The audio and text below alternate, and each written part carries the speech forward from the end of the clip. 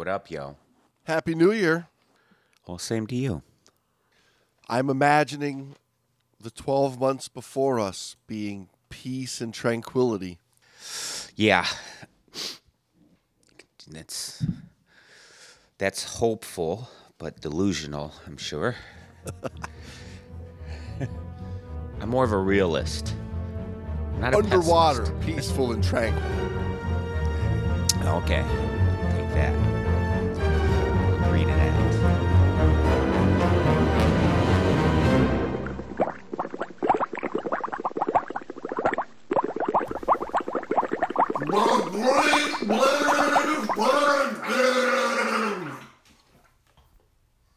All right, Brando.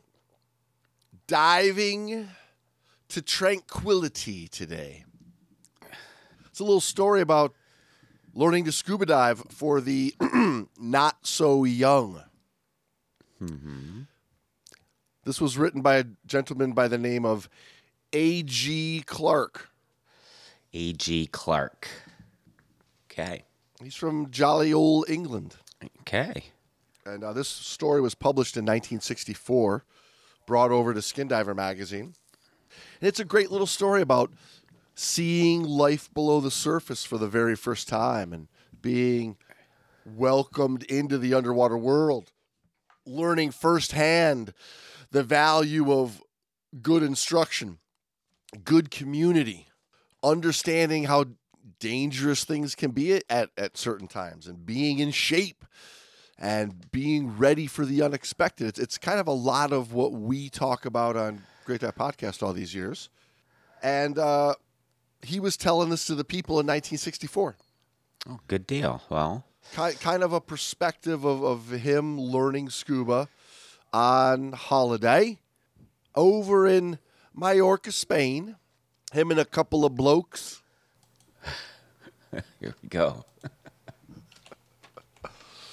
But I think the people will identify with a lot of the points that we hit along this. And I think you and I can identify from our past as well. Now that I am in my mid-40s. True. There was a time I never even thought I was going to make it to my mid-40s. Well, I think you looked at mid-40-year-olds and said, what a bunch of old coots. That's almost word for word what I said. Yes. But now you're starting to appreciate what it means to get An into old your coot. Yes, an old coot. You know, that live fast, die young, leave a pretty corpse lifestyle that I lived, through my 20s. Now, when I didn't go over the edge, I'm here. I'm here to tell the story. You lived through all your misgivings. Yeah. I look back at all the times I should have been really dead or at least maimed, and I never thought I'd make it past 30 either. And now that I'm way past 30, I kind of wish I didn't make it to 30. It's hurtful some days. It is. Some mornings are very hurtful. Yeah. Yeah. Oh, well, but it's still fun. It's still fun. I'm still having a good time. Because you are in your 40s, or for that matter, even in your 50s. Dare say it, your 50s. Do people live that long anymore? I know. Back then, did they live that long? Providing you are interested in diving and would like to have a go, don't, for goodness sake, let age stand in your way. The not-so-young brigade must not stand by while others take the plunge. Recently, old A.G. Clark tells us, I addressed the members of a large Rotary Club on the subject of scuba diving for the not-so-young. I chose the title with some purpose, for although I would not by any stretch of the imagination pose as an expert on diving, nevertheless, at 53 years old, no one can quarrel with the fact that I have the age qualification to speak on the not-so-young aspect of a subject I know lots about. But this was good, right? He's young in the scuba life and excited and impressionable and ready to share it with everybody. He says, my audience in the main, was composed of business and professional men, and they listened with rapt attention, not only because scuba diving is always an exciting and topical talking point, but more so, I'm sure, because they were amazed that someone very much in their own age group should actually be capable of taking an active part in a thrilling sport which they had previously considered belonged exclusively to adventurous youth. The message I emphasized was that diving is an activity which can safely be undertaken by the middle-aged, providing they are reasonably sound and fit, and will observe strictly to the excellent set of rules laid down by the British Sub-Aqua Club. Indeed, subject to these conditions, those who have left the golden span of youth far behind can not only obtain considerable enjoyment and physical benefit from the sport, but they will find it brings to them a mental relaxation unsurpassed by other forms of recreation or endeavor. I'd agree with that. Yeah, and it's, I tell you, this article's easy to read. It just flows from the tip of my tongue. It's so eloquently written in the Queen's English. Well, you got to hand it to the Brits for eloquent speech. They do a fine job of that. By Jove, the modern way of life has brought with it an increasing tempo. I don't think enough emphasis is placed on the appreciation for speaking eloquently. You know, especially in school here in the States, for sure. You can speak like a goddamn moron, and you'll be promoted, and you'll be in managerial positions or. I go back and forth. Yeah. Part of me looks at it, and I agree with you. Mm-hmm. It would be nice to hear more people know how to speak clearly, intelligently, actually think before they open their mouths, and talk in a nice professional way. Well, you use that word professional. I just think in a respectful way. And it's, yeah. But now at the same time, I look at it and it's 2022. Like, do we really need censorship on swear words? True. It all depends on the context. It all depends on the context. If you have kids, you'd have a different view. You'd have a different view if you have kids. I promise you. I would agree with you if that same parent wasn't using the exact goddamn word 5 minutes ago while the kid was in the other room. Hold on, though. Hold on. There's one thing for an adult to cuss, swear, whatever, use foul language, and you can use it eloquently even, and you know what you're using it for. It's another thing for a child to hear it and use it in a disrespectful manner. And then all of a sudden, and people are, oh, you want respect from your kids, they're human beings. If you have children, you would think differently, I promise you. The world is the way it is. It's shit parts especially because we haven't required it of children, because we've let them kind of go. You'll see if you ever I get what you're saying. I see both ways, and I do. I see what you're saying, and I think that is part of what I mean. Of that's the both sides that I see. Explaining to the children what a swear word is. And why it's not used in some discussion is different than living in 1950 dream world. Right. The words don't exist. Right. And try to hide from it. I'd agree. Come on, give me a break. It's 2022. It all depends. There's too much accessible to when you go down a slippery slope here, because right now a child can get on the fucking computer. Their phones, they're 5 years old with phones and computers and access to things that they don't quite understand. And not only quite understand, they don't understand at all. And they adopt a different view that kind of is like, fuck you to everybody. You know how people are when I was that way. Give me a break. You know everything. You think you know everything. You know more than the people that have been around for decades. And then you get yourself in a lot of trouble. That's why I'm reading the story, not you. Exactly. Damn it, I know everything. You do. As you get older, you realize you don't know. I know less now than I ever did, and at the same time, I know more than I've ever did. In other words, I've realized I don't know fucking shit. None of us do. Right. At the end of the day, I agree with you. Yeah. Anyway, not to go too far off track there, but appreciation for the eloquence of the British is all I was getting at. The modern way of life has brought with it an ever-increasing tempo, a speeding up of the wind of changes. Oh, he has no fucking idea what's in store for him, does he? Almost endless noise and bustle.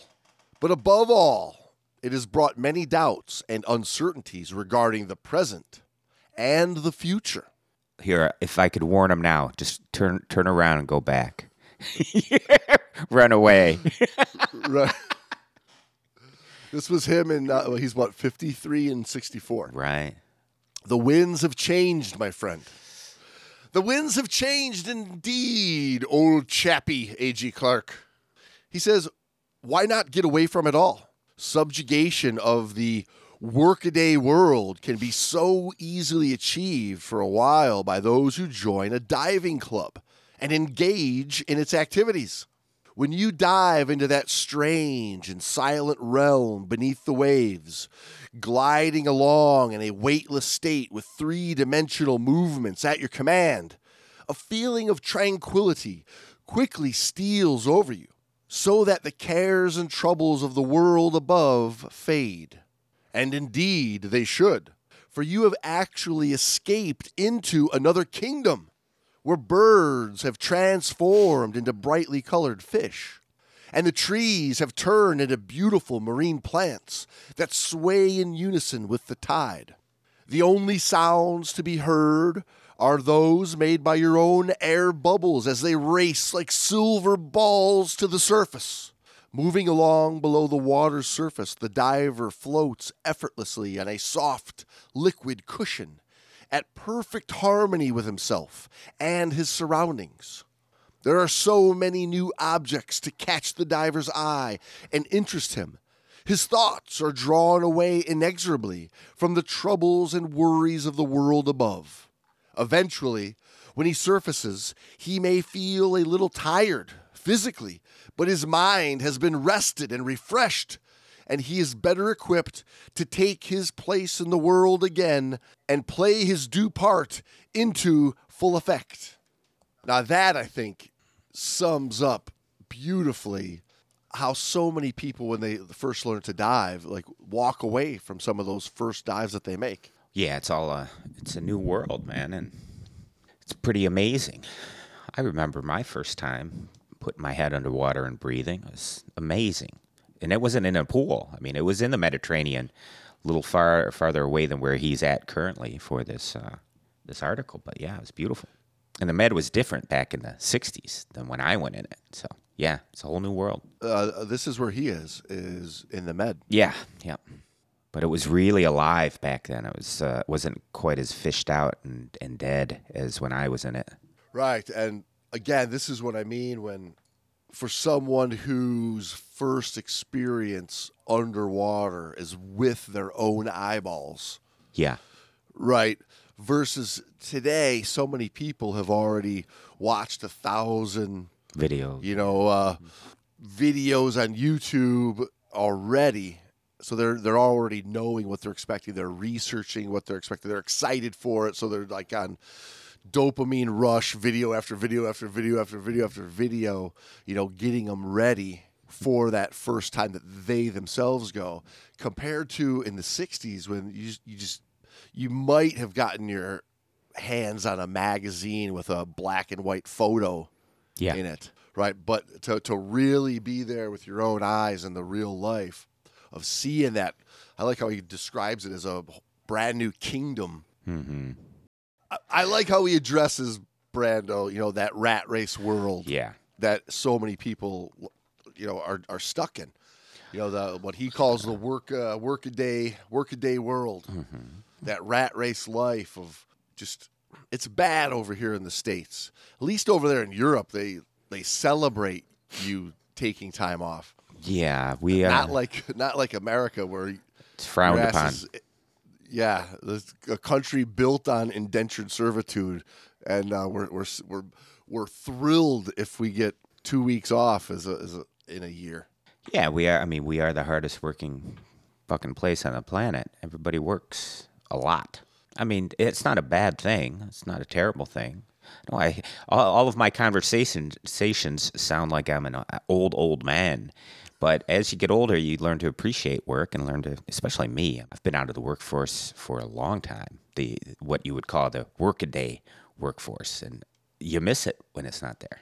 Anyway, And I think what he's talking to specifically are those people that they found themselves in their mid-50s and they've been workadaying, yeah, 5, 6, 7 days a week for their whole life to provide for themselves, their family, wife and kid and house and keeping up with the Joneses and all that stuff that still exists today. And then finally something cracks. You're 50 years old. You're standing shaving in the bathroom mirror, and you're like, who is this gray-haired, out of shape, angry man? Are you talking about me? I remember. James? No. The way you say that and the way you're looking at me, I'm like, wait a minute. Talking about that workaday fictional character that's looking at himself. He remembers himself as a wee nip of a youth. Well, everybody's going to do that as they get older, hopefully. Hopefully they have that ability. Look in the mirror and go, what happened? Or at least what happened? It was a good life. It's called life, man. It's called time moving in one direction. It's called, you don't get to escape this if you're going to be on this planet conscious. You don't get to escape that looking in the mirror going, what happened to it all? It goes quick. And that's kind of a good thing. I don't know. But yeah, that workaday world, you get to escape it underwater. That is part of the draw as you get older, for sure. Being underwater is a perfect place for learning about yourself. Yeah, self-reflection. Yeah. Talking to yourself, I do that topside too. And being. I mean, there's a place where you have to be in your own mind. Yeah. And you have to learn to communicate outside of just verbal. True. It forces you to become a better person. Well, a more in tune and self-aware person, I believe. Yeah, it does. It does. It requires that. But I think the benefits, as far as quote unquote getting away from the workaday world, the benefits now are tenfold or 100-fold because social media, your silly ass phones, the computer, internet, all that gives 24/7 access to you working or just the noise of daily living is super loud because of those devices and that lifestyle we have now, where everybody's constantly talking. It's constant noise, Well, yeah, that's why you listen to anybody nowadays. They're going to tell you that there's so much value in taking some time for daily self-reflection, meditation, mindfulness, because you got to quiet all that shit out of your life somehow. And underwater, although they're, for decades now, they've been working really, really, really hard at marketing more and more technology to bring with us underwater. That's what I, like most about, the way I approach a dive is my ability to self-reflect underwater and not sit there relying on all that technology. Right. Being self-aware, understanding my body, learning to read my body. Yeah, I'd agree. That's underwater will do that for you. And, trying to shut down the movement to bring the internet underwater right now, your phones and the ability to be contacted while you're down there. Let's just stop that. Let's throw that out the window. I know you can say, well, you don't have to bring it with you, but your partners will bring that shit with you, and it'll be just like here where you're talking and they got their fucking phone in front of their face, right? You think texting and driving is bad? Texting and diving is going to be... Yeah, just keep it up here. It's, even full face masks. I used to have full face masks with comms and everything, and I chucked that shit out. I said, no more. I don't want to hear you goddamn yapping under there. That sound like a crabby old man? Of course it does. I do, but as you get older, you get a little hypersensitive to it, maybe. Stop the incessant yapping. Oh, speaking of. Hang on. Oh, is it a Instagram post that you're getting notified on? Somebody liked my post of my meme. Wait, what were you saying? Yeah, could you imagine when we get to the point where you got two new divers, single tanks, cruising around Grand Cayman, approaching their computer's no decompression limit. All of a sudden, ding! Hang on, my wife wants to know what we're doing. Dude, we got to go. Hang on. You're almost out of air. Hang on, I got to text her back. Yeah.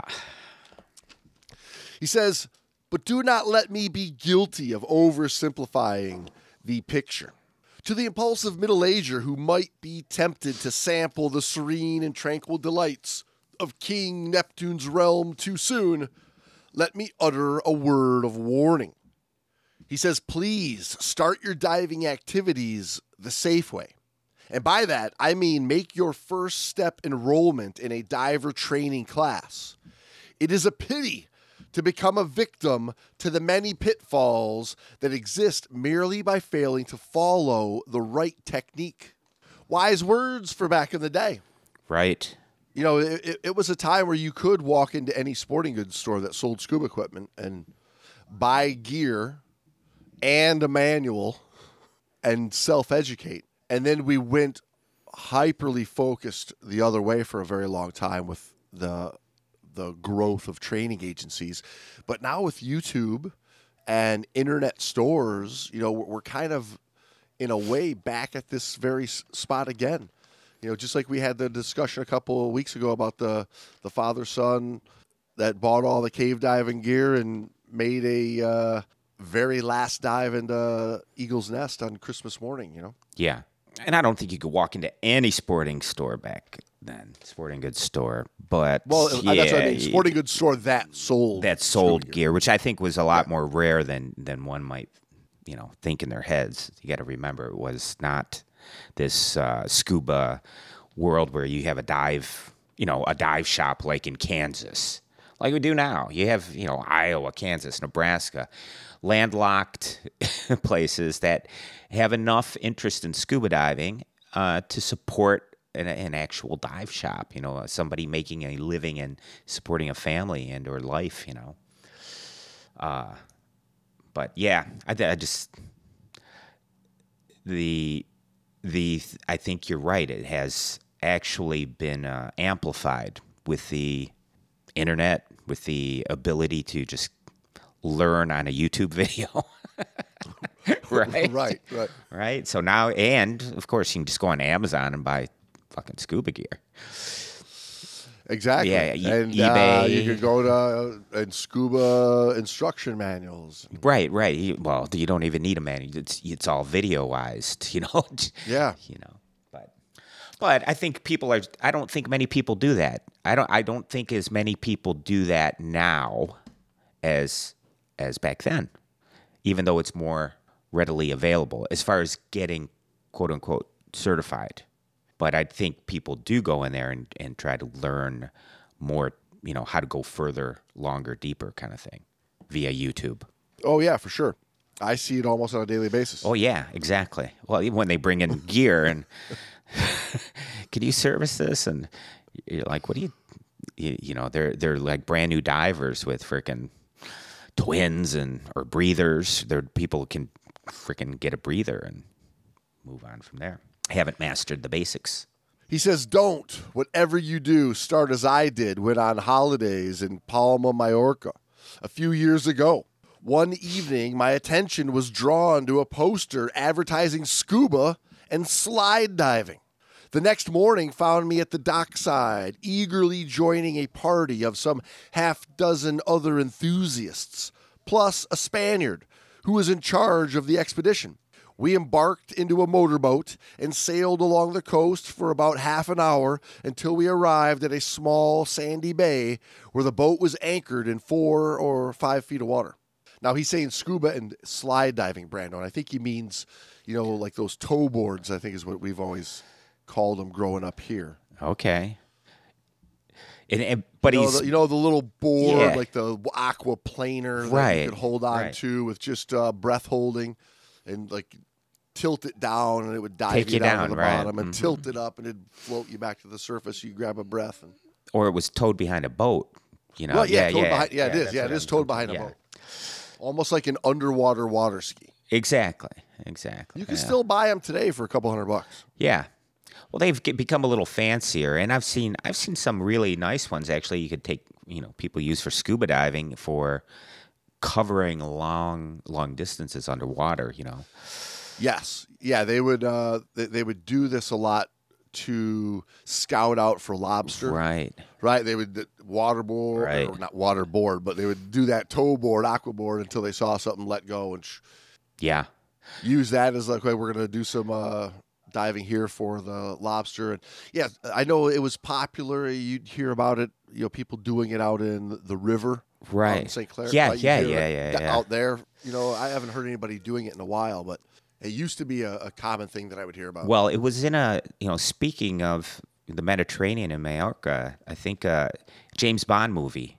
Roger Moore was the James Bond, and long black-haired girl was this chick. Anyway, they were on scuba on those little underwater planers going through the Mediterranean off the back of a boat. I think it was For Your Eyes Only. They were using that. Yeah, Roger Moore was James Bond. You know what else is For Your Eyes Only, Brando? These pinna clams that we're going to bring up and have for a little post-dive snack. Okay. Delish. He says, our Spanish tutor now told us how to don the equipment, a task which was not made very easy because of his scant command of the English language. However... Okay. Senor, but I will, senor. See? Oh, yes. However, he says, we managed eventually by a considerable amount of mutual help. Then the great moment arrived. Standing in the water, we gingerly lowered our heads beneath the surface. When all seemed well, we gained confidence and swam around, pleasantly surprised to find diving a much less complex activity than we had at first imagined. After some 5 or 10 minutes of practice in the shallow water, the Spaniard decided our training was complete. So we climbed on board again and took off the equipment. The anchor was raised and we sailed further along the coast. In crystal clear water that was about 25 feet deep, our boat came to rest once more. Stimulated by the success of our short training period, we were all eager to be in the sea. Putting on our equipment as quickly as possible, we were soon over the side and into the veritable fairyland down under. So some things haven't changed very much, A quickie class, get him in the water. Right. And in reality, I agree with what he says about, it is in a way, in many ways, it is far less complex than you would imagine to learn how to scuba dive. But at the same time, to really understand what you're doing is highly technically complex. If you really want to do it well and know what you're doing. It's so easy to let the technology take you down and bring you back.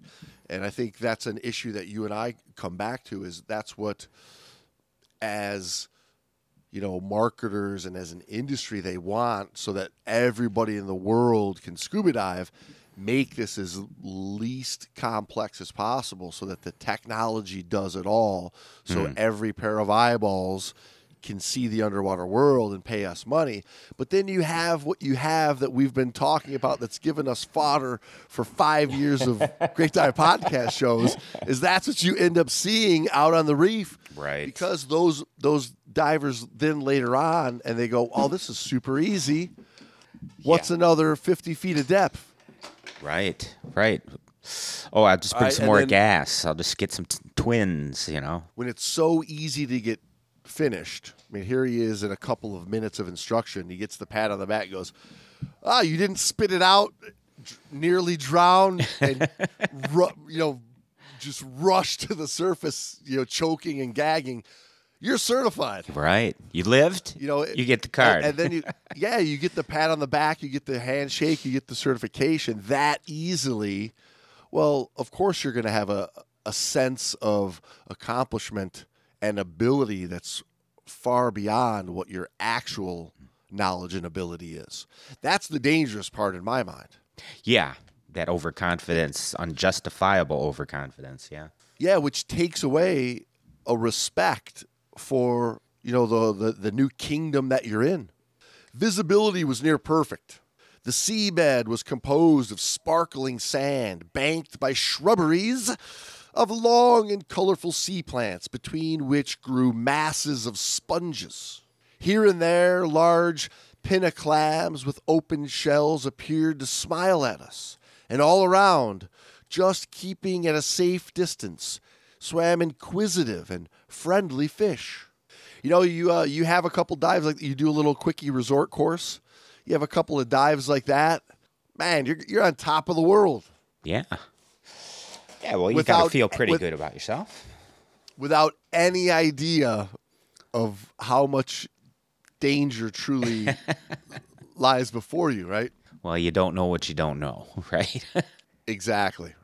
Moving into deeper water, staying longer, getting more efficient isn't even a concern in those first early days of learning and to have a way to even know how valuable that stuff's going to be later on. Now, old A.G. Clark says that they got back on the boat, sat in the glorious sunshine eating the meat out of the pinnaclams, washed it down with lots of brandy, like they did back in the days. Brits, the French, the Europeans know something, they're like the refined drinkers, and we're just these drunk hobos over here, Right, exactly. I think we're gonna have to make pinnaclams and brandy at the end of the day of diving. A standard part of Great Dive Podcast dive trips. All too soon, it was time to start for home, he says. But believe it or not, on the way back, we took it in turns to slide dive, aquaplaning beneath the surface as the motorboat towed the sea sled along. Slide diving is indeed a very exciting sport, supplying all the pleasures of diving without entailing any physical effort. But it is certainly not the thing to do when equipped with a lung for the first or even the second time. Obviously, because he knows it's very easy to hold your breath while slide diving. Mm-hmm. And if you're going up. And holding your breath, yeah. Not very good. Yeah. And then what we would later now know that, like, even, slide diving after having a bunch of residual nitrogen in your body, depending on what you were doing scuba diving beforehand, can cause some problems. Yeah, I think even the bigger issue of it, or the main issue, is you're traveling at a high rate of speed usually, faster than you can swim, and all you have to do is angle that board to go up and down. A slight misjudgment on the angle, and zoom, you're flying out of the water. Yeah, right. And same thing with this is why, bounce dives after a big dive is not recommended. Like doing big free dives after diving isn't recommended because of the potential for an undeserved hit. Right. Is it undeserved though? Is it undeserved? Or it would be similar to like a pulmonary shunt in a way. Yes. Yeah, right? That's a good way to put it for sure. You've got more nitrogen in your body than you think. Inert nitrogen dissolved gas that when you go back down to depth, it's compressed again and it needs to come out. And your lungs are your filter for that. And if you come up too fast, yikes. And when you're free diving or this plane diving or whatever this thing's called again. What did he call it? Slide diving. diving. Slide diving. Yes, thank you. Slide diving, mate. Aye, it's It's a little bit of the old slidey slide dive, mate. slidey slide, aye. Wink, wink, nudge, nudge.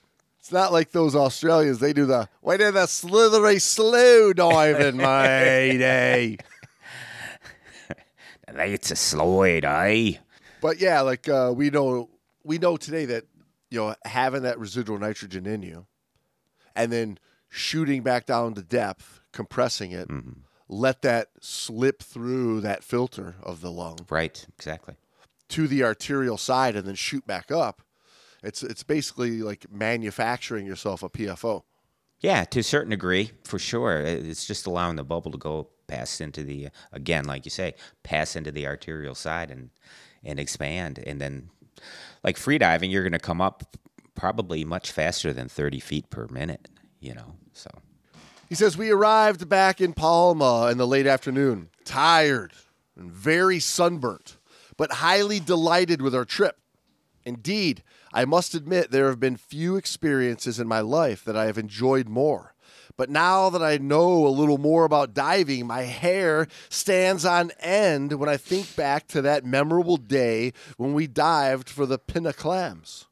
We had broken practically every safety rule in the book, and the fact that we returned safe and sound was not due to our own credit, but entirely by the goodness of a merciful providence. In short, we had been extremely lucky. Yes, diving is very forgiving, fortunately.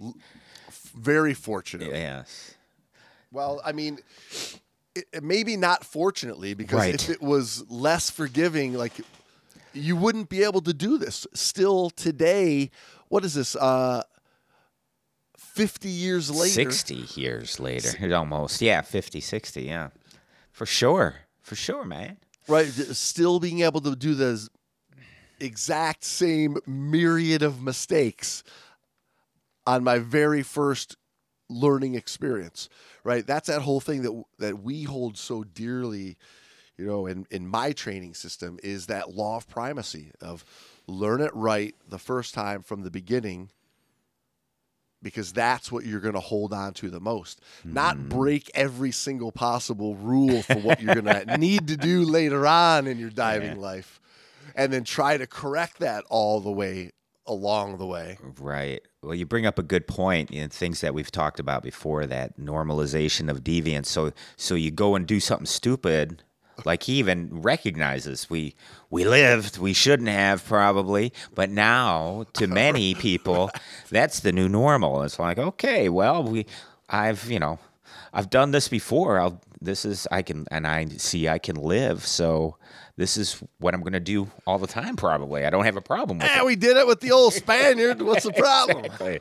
Yeah.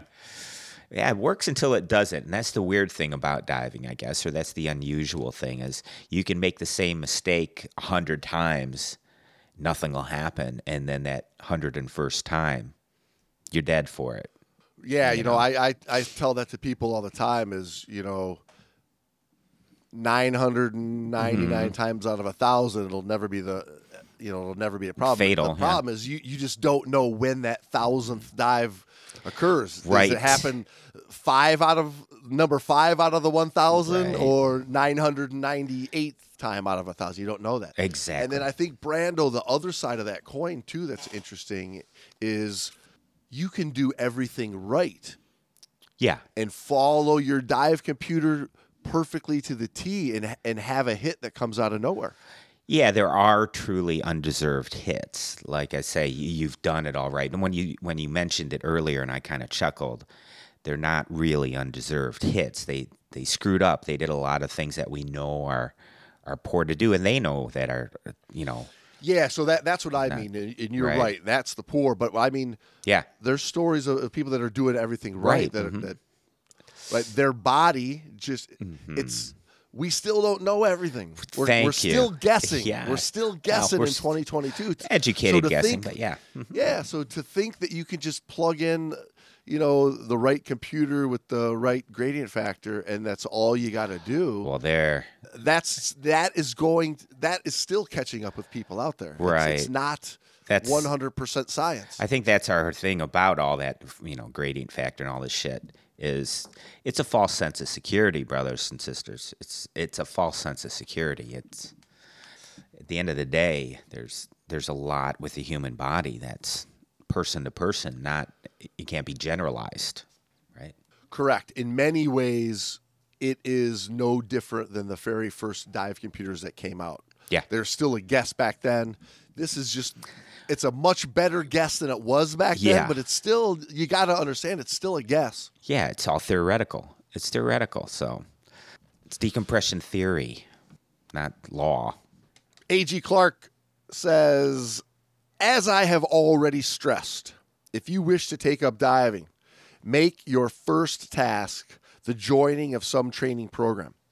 On your first visit, you will no doubt find that quite a number of practical and very sensible tests have first to be passed before you are even allowed to put on a lung and step into the deep end of the water.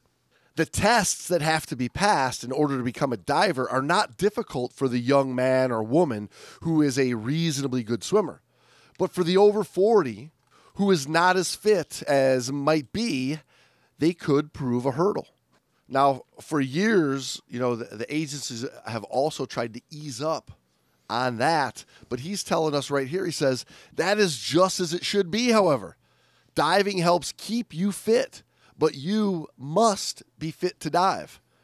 The answer, therefore, is quite simple. Set about getting yourself fit. Pass the tests. Then, with every confidence in the world, you will be able to dive into that tranquil realm of the fishes and enjoy the dual benefits of physical exercise and mental relaxation. So he's telling us right there that, these tests are put in place for a reason. The swim test is a swim test to know that you have some level of watermanship and comfort in the water. It's not to prove that you're a Olympic athlete. It's to prove that when you do need to rely on your own cardiovascular capabilities and manage CO2 and fight a current and a surge and waves, you have the physical health that you can do something like that, that you're comfortable in the water. You're comfortable with getting water all over your face, getting water in your eyes, getting water up your nose, coughing a little bit because you got splashed in the face unexpectedly, and being able to manage it and maintain it. Not float back and forth down the pool in a protective bubble, for a couple 100 meters to skirt by the requirements of a swim test. Yeah.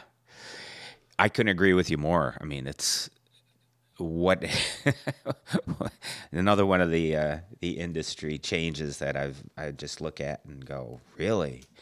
It's so blatant and patently obvious, the reasoning for making what was already a pretty easy little swim test even easier, even more ridiculously useless. Like, this doesn't tell me anything as an instructor. I can't really evaluate this person's ability to self-rescue or rescue someone else or just be comfortable in the water. It's really difficult when, you just go over there and float. You just got to float in the Correct. water. Mm-hmm. The requirement, which at one time was for this very thing, of to make sure that you are fit to handle not diving at its easiest. Exactly. Right. It's showing you, and it's showing the instructor that you can, let them go out into the real world and be able to self-rescue or help out a dive buddy. Yeah. Have that physical strength and that mental strength to take a little water up the nose, in the eyes, unexpected little choke here and there, and not turn it into a rushing panic for the surface. Right. Exactly. That's an important part. But if that was mandated as a full requirement to even put on a lung, the numbers would plummet. They would plummet. So sales would plummet. Gross profits would plummet. Number of deaths would plummet. But that's Seems to be besides the point. That's besides the point. That's a happy The little overall- side effect that we don't look The at. overall health of the reefs and shipwrecks would Would be in better increase, condition. yeah. The damage would plummet. Yes, you're exactly right, man. This is why we get silenced. Well, hey, I mean, it is what it is. The truth is the truth. This is the way it is, and anybody who's been in the industry for even a decade would have seen the changes. And anybody who's been in it for 30 years, 40 years would look at the changes and go, "Oh my God, what the hell? What the hell have we done?" Well, yeah, because we went from a point where at a time there was a requirement for a minimum level of fitness that was there to keep everybody safe. And if you didn't have the required level of fitness, you were told you need to get a little bit fitter before you take on scuba diving. And then it turned into, well, how can we change the requirements so people don't have to be as fit and still can get into scuba diving? And let's allow so they can learn quicker. They don't need to invest any time, really. Right, because it moved to hedging the bet on the dives always being tranquil and easy and perfect. Wow. And we went for so many years of ignoring the fact that bad shit can happen underwater. And that's why those requirements are in there, is so that you know that you can handle the bad shit when it happens. Well, I'm going to play devil's advocate here, because the other side of the argument, say I were in a little corporate office or a big corporate office, corner window, whatever, and I'm just looking at the numbers. Profits are up. Oh, and guess what? Risk is decreased now. As a matter of fact, reported accidents are the lowest they've ever been. The incidents are super low. Scuba diving is one of the safest activities you can engage in. Bowling is more dangerous than scuba diving. Did you know you're more likely to get eaten by a cow than you are by a shark? It's statistically been proven. But even dive accidents, they look at dive accidents, and the reported dive accidents are negligible as far as statistics. Wait, because you mean that there's 1 million people diving today, and there was only one fatality. One reported incident, yes. Oh, are you saying that there's something swept under the carpet there? Oh, well, that's what I'm hinting at, is there's so many near misses. Lift the rug? Yeah. There's so many near misses, and the bigger picture is, with all of this, the near misses, there's an uncomfortableness of being underwater because people don't have the confidence. And so they get into diving and then they leave. And that's ultimately what I'm going at, is the industry is shooting themselves in the foot. You can boast these statistical numbers, but you're not getting all the reported near-death situations or close calls, if you want to call them that. You don't get all those, and you don't get the people's uncomfortableness. And we see that. We see that when we go diving with divers that have, been certified through the mainstream bullshit, and they're uncomfortable and they want to get out, but then they find you. They find this new way of approaching diving that preaches comfort and confidence and ability and art and skill and awareness, which is not preached in your regular mainstream class. No, we got to get through this as quickly as possible before we lose your attention. Right. And we need your money, by the way. You're going to need some gear. You're going to need a snorkel. Everybody, that's the key indicator right there to me that it's a fucking scam, is everybody needs a snorkel. And I do agree. You should learn to skin dive, to snorkel. But once you have that under your belt, you don't need to bring that fucking snorkel with you. And you shouldn't be required to have it on you. Scuba dive. On your head, underwater. Well, even in your pot. I'm like, in the current, slapping you against the face. Thank you. I agree with you. Yes. And even Mr. Clark here, right? He just said, right? But now that I know a little more about diving, my hair stands on end when I think back, to that day and all the stupid shit that we were doing early on because we didn't know what we didn't know. How many people have you heard this from that have gone and done like a resort course or a little quickie class or even a regular mainstream class, and then they talk to you? And I mean, I remember when I was teaching pretty actively, and they'd come to me and they had done the resort class or they had done another class at another place, and they didn't feel comfortable. They still weren't comfortable, so they were, in front of me, and this is where I formed my,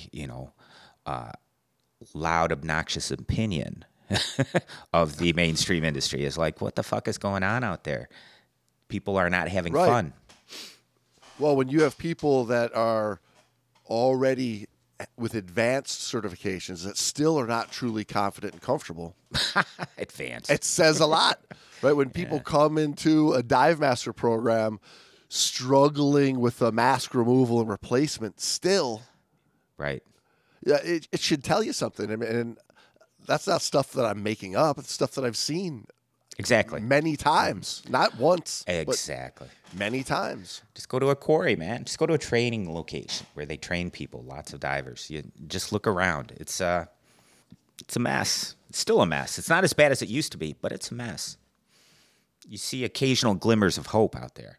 And I think what you and I, on any given day, would come back to the very description, of what he says early on in this article where he's talking about how beautiful it is and watching your bubbles go to the surface like bubbles, like spheres of silver, and the birds becoming fish, and trees becoming sea coral, fans. And like that stuff is all amazing. That stuff is all beautiful, and that's stuff that you and I have wanted to share with people for years. Yeah, it's just what we keep running into is you've got somebody that has every credential on on every card that they have, but they don't have the ability, and they definitely are lacking in the confidence in themselves and what it is that they're doing. They're just flying through the motions of what they've been run through in that rat race mill of a program that's focused on dollars, not confidence in the water. Oh yeah, and it's because it's a time money conundrum that's never going to get fixed with a weekend class ideology. Well, with our current mainstream philosophy or viewpoint, you're exactly right. It's not going to be fixed by making it quicker and easier. That's impossible. It's impossible to be good at something quick and easy. I don't care. You can do things to make the learning a little more easier. You are able to learn easier, but the practice and the learning of the correct methods take time. It takes time and work. Anything of value takes time and work. I mean, this is just the way of humanity in existence. Nothing easy is valuable or good. Right. And if you're focused on the passion of the goal instead of the passion of the learning process to get to the goal, at some point you're gonna dabble your way out, right? You're gonna fall away from it because you're gonna hit struggles, and you're not gonna find the enjoyment in the struggle because all you're focused on is that goal at the end of. Yeah, exactly. This is a great comparison. Is the difference between a one-night stand and a love affair, a beautiful love affair, a marriage made in heaven. The marriage made in heaven takes fucking work, man. It takes work and sacrifice and constant fixing of your errors and mistakes and self-reflection and growth of each person. One-night stands, that's no problem, man. It's quick, it's easy, and it seems like it's a lot of fun, but it's ugly when you look at it. When you look at it. Didn't you have longer eyelashes last night? Exactly. When you wake up the next morning, like, what the fuck? Anyway, do you ever have a one-night stand or like that was the most That was exquisite. Maybe it was for a moment instantaneously, but to look back on it, it's like, oh, that was kind of ugly. That was a little ugly. That was a little, that doesn't do justice to the value of a beautiful relationship between two people. You know what? I'm sure a lot of people were wondering a moment ago what in the hell is he talking about. But I think you captured it. I think that actually captures it beautifully. Well, it's spot on. I totally read what you're saying. Yes, one takes work, one doesn't. They both have some. There's some enjoyment, in that little moment of, or whatever you want to call it, that moment of beauty, if you will. There's some enjoyment, but one is much more rewarding, and one is kind of blah. Meh. You need another fix pretty soon.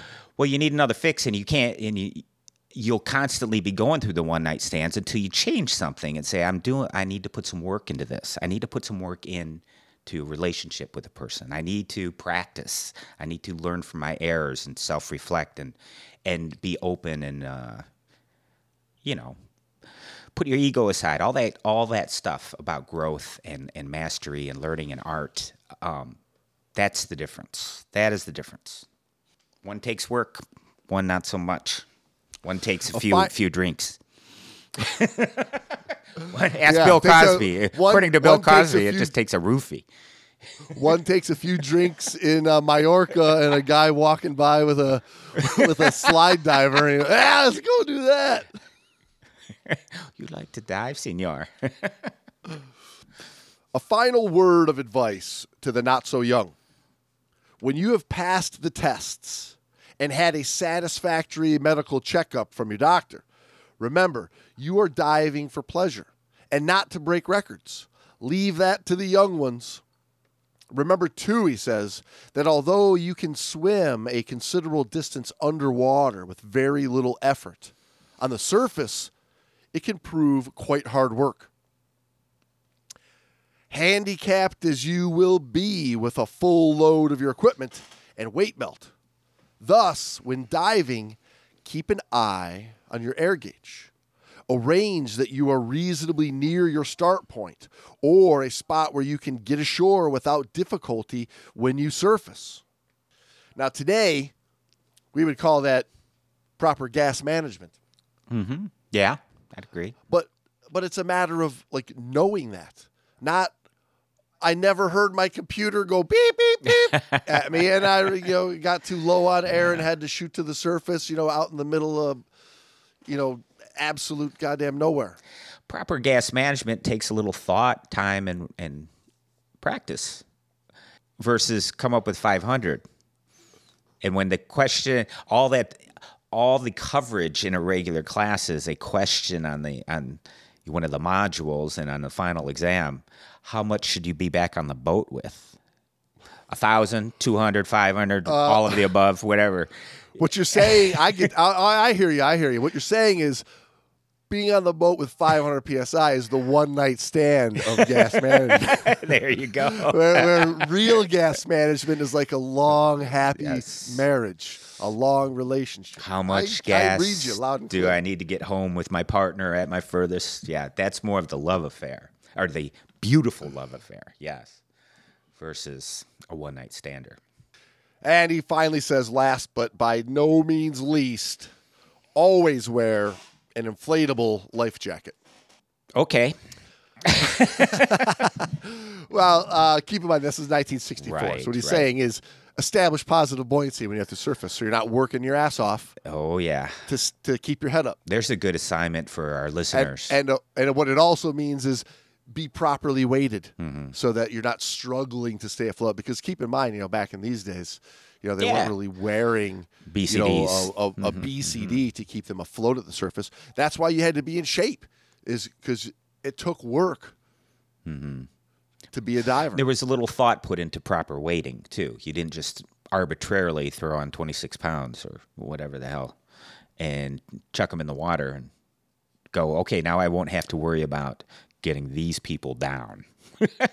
We can immediately go down, kneel, and do our mass clears and regulator recoveries and go for a little dive. Yeah, word to the wise to the people out there. If you were weighted in your class by somebody just continually putting lead in your BCD until you sank, despite how hard your ass was kicking at the surface to keep your head up, you are not properly weighted. Yes, you may have been taken to the cleaners. But I mean, in the evidence, if you ever want to just see what we're talking about, just go to a training location where they train lots of divers and watch them on the surface when they're talking. I like the little groups. There's 10 students and a dive master and an instructor there, and they're all on the surface. And take a look underneath and watch the feet going, the bicycling. Oh yeah, they're kicking their feet. Their BCs are fully inflated, kicking their feet constantly to keep their heads up. And then when it's time to make the descent, they're like, I don't have enough weight. Exactly.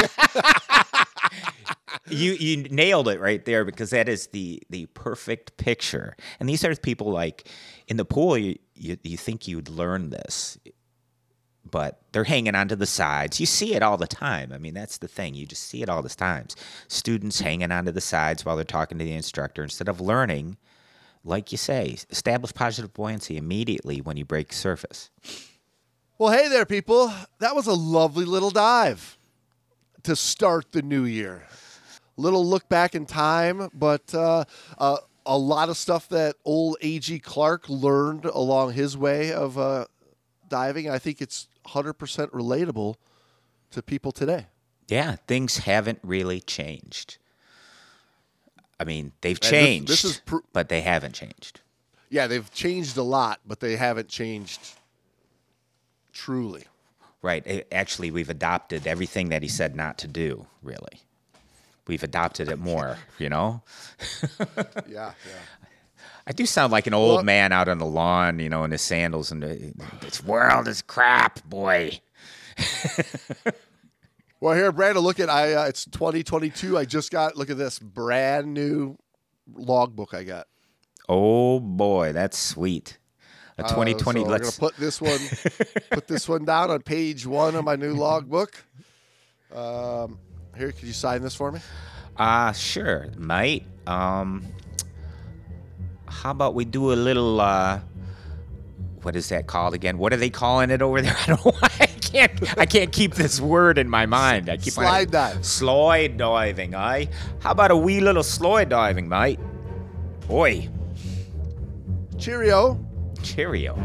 I'll do a little slide diving then. Chap.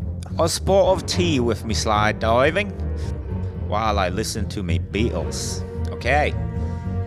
All right, everybody. We'll talk to you next week. We've just lost 10% of our British listeners, at least. Sorry. Beg your pardon there, mates. Anyway, safe diving, folks.